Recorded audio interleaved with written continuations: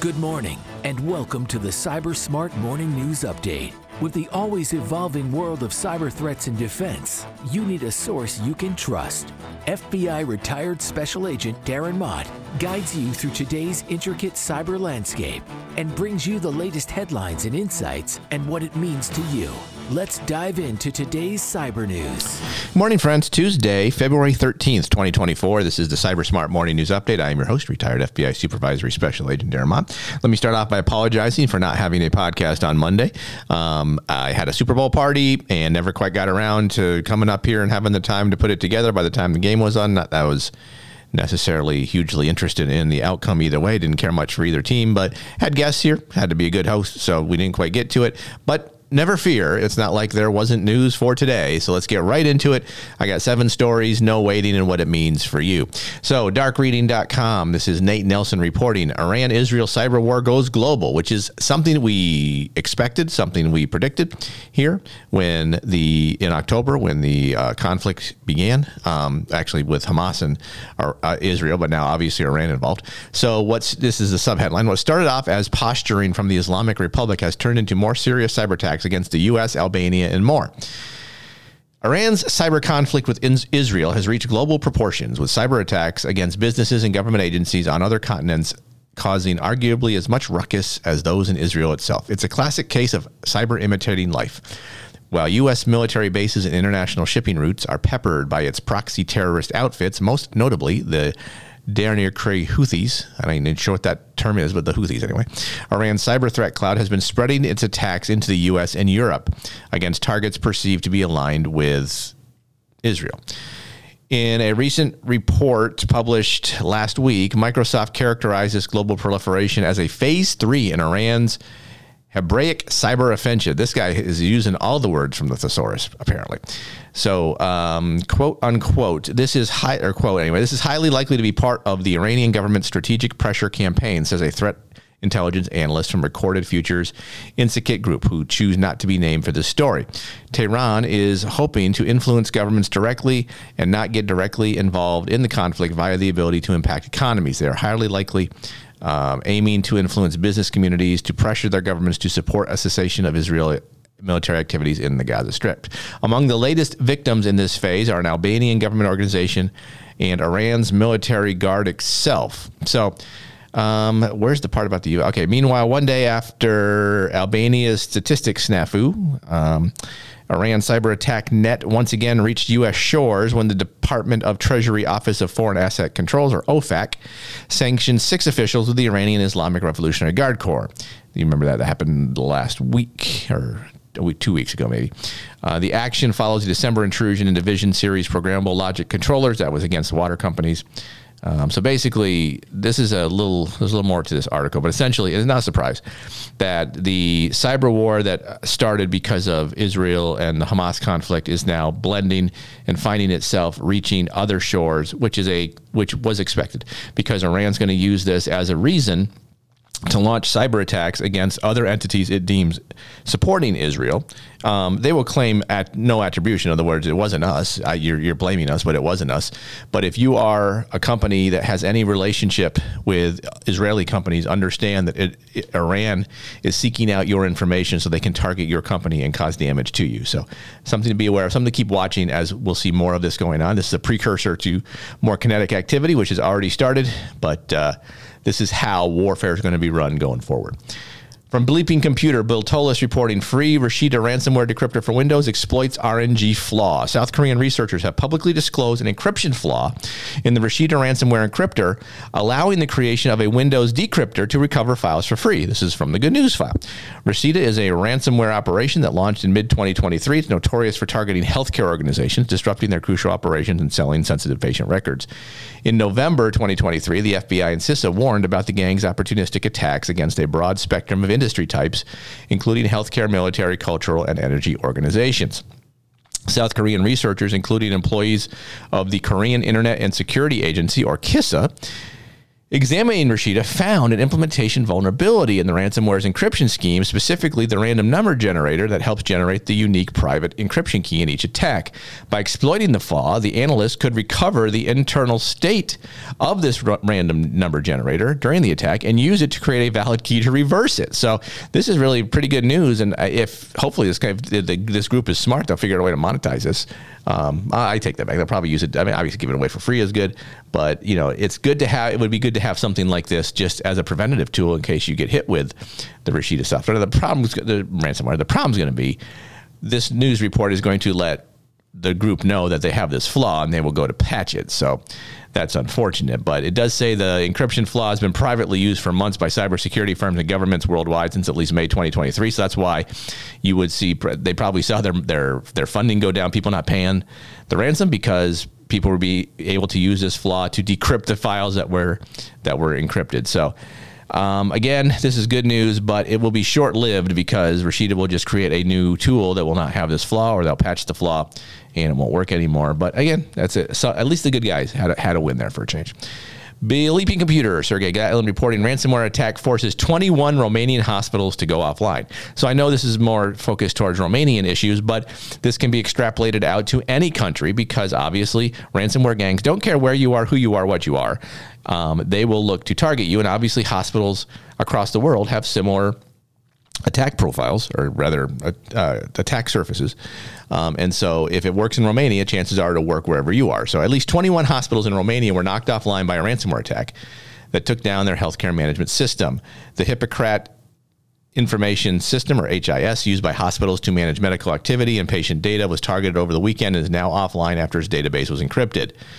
The incident is under investigation by IT specialists, including cybersecurity experts from the National Cybersecurity Directorate, and the possibility for recovery are being assessed. The ransomware attack affected various hospitals across Romania, including regional and cancer treatment centers, and a team of DNSC, that's their Cybersecurity Directorate experts, is currently investigating the cyber incident. DNSC advised against reaching out to the affected hospital's IT team so they can focus on restoring the services and data. They list out the impacted hospitals. These hospitals are now using paper to do what they need to do. An update from Monday, says that the cybersecurity director says the attackers use Back My Data ransomware to encrypt the hospital's data, a ransomware variant from the Phobos family. In total, 21 hospitals impacted. Most of the affected hospitals have backups of data of the affected servers with data saved relatively recently, except one whose data was saved 12 days ago. So they should be able to rebuild, but that will take some time. But again, there's a special place in hell for these kind of ransomware actors who attack hospitals that impact services against people who need the help that the hospitals provide. So shame on them. I hope they die a painful death. Cybernews.com, U.S. mortgage lender admits to Lockbit data breach. I'm losing track now of the mortgage lenders getting hit by cyber attacks. This is Damian Black reporting. Planet Home Lending has disclosed a cyber attack that exposed the loan records of hundreds of thousands of people. The lender believes that the ransom group gang Lockbit is responsible. Quote, Planet was one of many companies around the world whose information security systems were compromised by the threat actor Lockbit in connection with one of the recent global ransomware campaigns, the company said. The lender said it became aware of the attack on its Citrix software systems on November 15th. The same day it occurred, and a subsequent investigation determined that 284,974 people were impacted. Planet was able to determine with reasonable certainty that the threat actor accessed a read-only data folder in which copies of loan files containing personally identifiable information and some of its customers were stored. Well, that's if it's read-only data, why was it not encrypted? That's the question I have, because data at rest should be encrypted, but that's a side note. The exposed data in the loan files included names, address, social security, financial account numbers. Planet has notified the authorities as well as the victims and says it has put in additional technical safeguards to prevent another data breach from happening. And again, the point I make of all this, a mortgage lender probably makes billions of dollars per year on what they do. They should be able to afford the basics and do the basics to keep their information protected. Yet here we are, another one that was not. I think we're running out of mortgage lenders to get targeted, but I'm sure there's still a few more, and we'll see from them. Okay. From Info Security Magazine. China targets U.S. hacking ops in media offensive. This is Alessandro Marcelino reporting. China has escalated its media campaign alleging U.S. hacking operations following condemnation from the U.S., U.K., and EU in July 2021 over Chinese cyber activities. Well, that's a little late. That's 3 years ago, and now they're getting mad. Okay. According to the report published by cybersecurity experts at Sentinel Labs today, this offensive strategy involves cooperation between Chinese cybersecurity firms, government agencies, and state media to amplify accusations against the U.S. Until 2023, these allegations lack substantive technical analysis, primarily relying on recycled U.S. intelligence documents. However, the narrative shifted in mid-2023 with China reportedly dropping the pretense of technical validation and relying solely on state media to disseminate accusations. In a new report, SentinelOne China Focus consultant Dakota Carey noted that China's cyber-focused media onslaught preceded the 2023 disclosure by China's Ministry of State Security, revealing instances of Western spying within China. Notably, these allegations lack substantial evidence, but were nonetheless widely publicized. Now, the point being here, honestly, is this is not a surprise. Countries spy on each other. China uses cyber attacks against us. We use cyber attacks against them. Let's not pretend this does not happen. I'm not sure I think what China's trying to do is deflect their activity. Here's the difference, is when China hacks companies in the U.S., they steal their proprietary information. The U.S. does not steal Chinese proprietary information because there is none to steal. So now, is there intelligence to gain by U.S. actors, state-sponsored actors hacking China? Sure. Intelligence, geopolitical, all that kind of stuff has been going on since countries existed. Spying is not exactly something new. I think it's only outdated by prostitution, but spying has been around a long time. Countries do it against each other. It's the price of doing business. The difference here is that China steals information in addition to doing the spying. So and that's the case. So we should not be surprised that this is happening, but it's just interesting to see China crying about someone hacking their country. But anyway, all right. Info Security Magazine, also Phil Muncaster reporting, U.S. consumers lost a record $10 billion plus to fraud last year. U.S. adults lost over $10 billion to fraud in 2023 when investment scams the biggest earner for threat actors, according to latest figures from the Federal Trade Commission. The figures represent a record high for fraud losses, having increased 14% year on year. Investment scams made fraudsters over $4.6 billion last year, a 21% increase on 2022. The second highest grossing category was imposter fraud, which was $2.7 billion. It was also the most frequently reported, followed by e-commerce fraud, fake prize scams, investment fraud, and finally business and job opportunity scams. Losses to business imposters climbed from $66 million to $752 million in 2023. The FTC claimed it received fraud reports from 2.6 million consumers last year, around the same number as 2022. That indicates victims are increasingly losing more per incident. Interestingly, email became the most popular vector for fraud. Displacing text messages. Okay.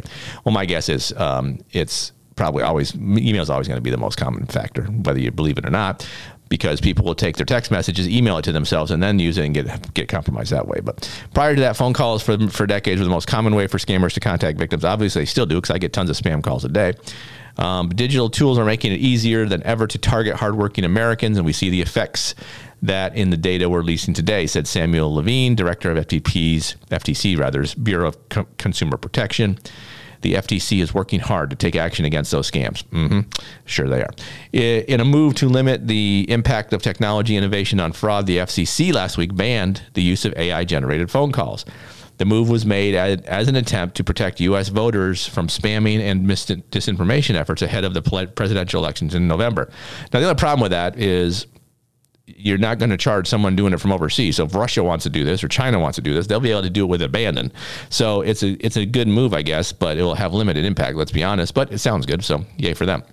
And part of the one thing that's not listed here that probably should be is chances are the majority of this loss occurred to seniors and older adults, because they're the ones most targeted. So if you have the older adults in your life, you want to protect them, make them aware of these particular scams, show them this kind of stuff, talk to them about what that means. And if I ever get my book approved by the FBI, you can use that as a launching point to how to help protect them. So I'll have more on that in future episodes. That's going to do it for today. Know that knowledge is protection. If we can understand the threats targeting us, we can assess our risk, proceed wisely. Thanks so much for listening. We will talk again on Wednesday. CyberSmart Morning News is written and produced by Cyber Guy Productions. Feel free to email thoughts, comments, or suggestions to Darren at thecyberguy.com or follow Darren on LinkedIn at linkedin.com/in/DarrettMott. Thanks for listening.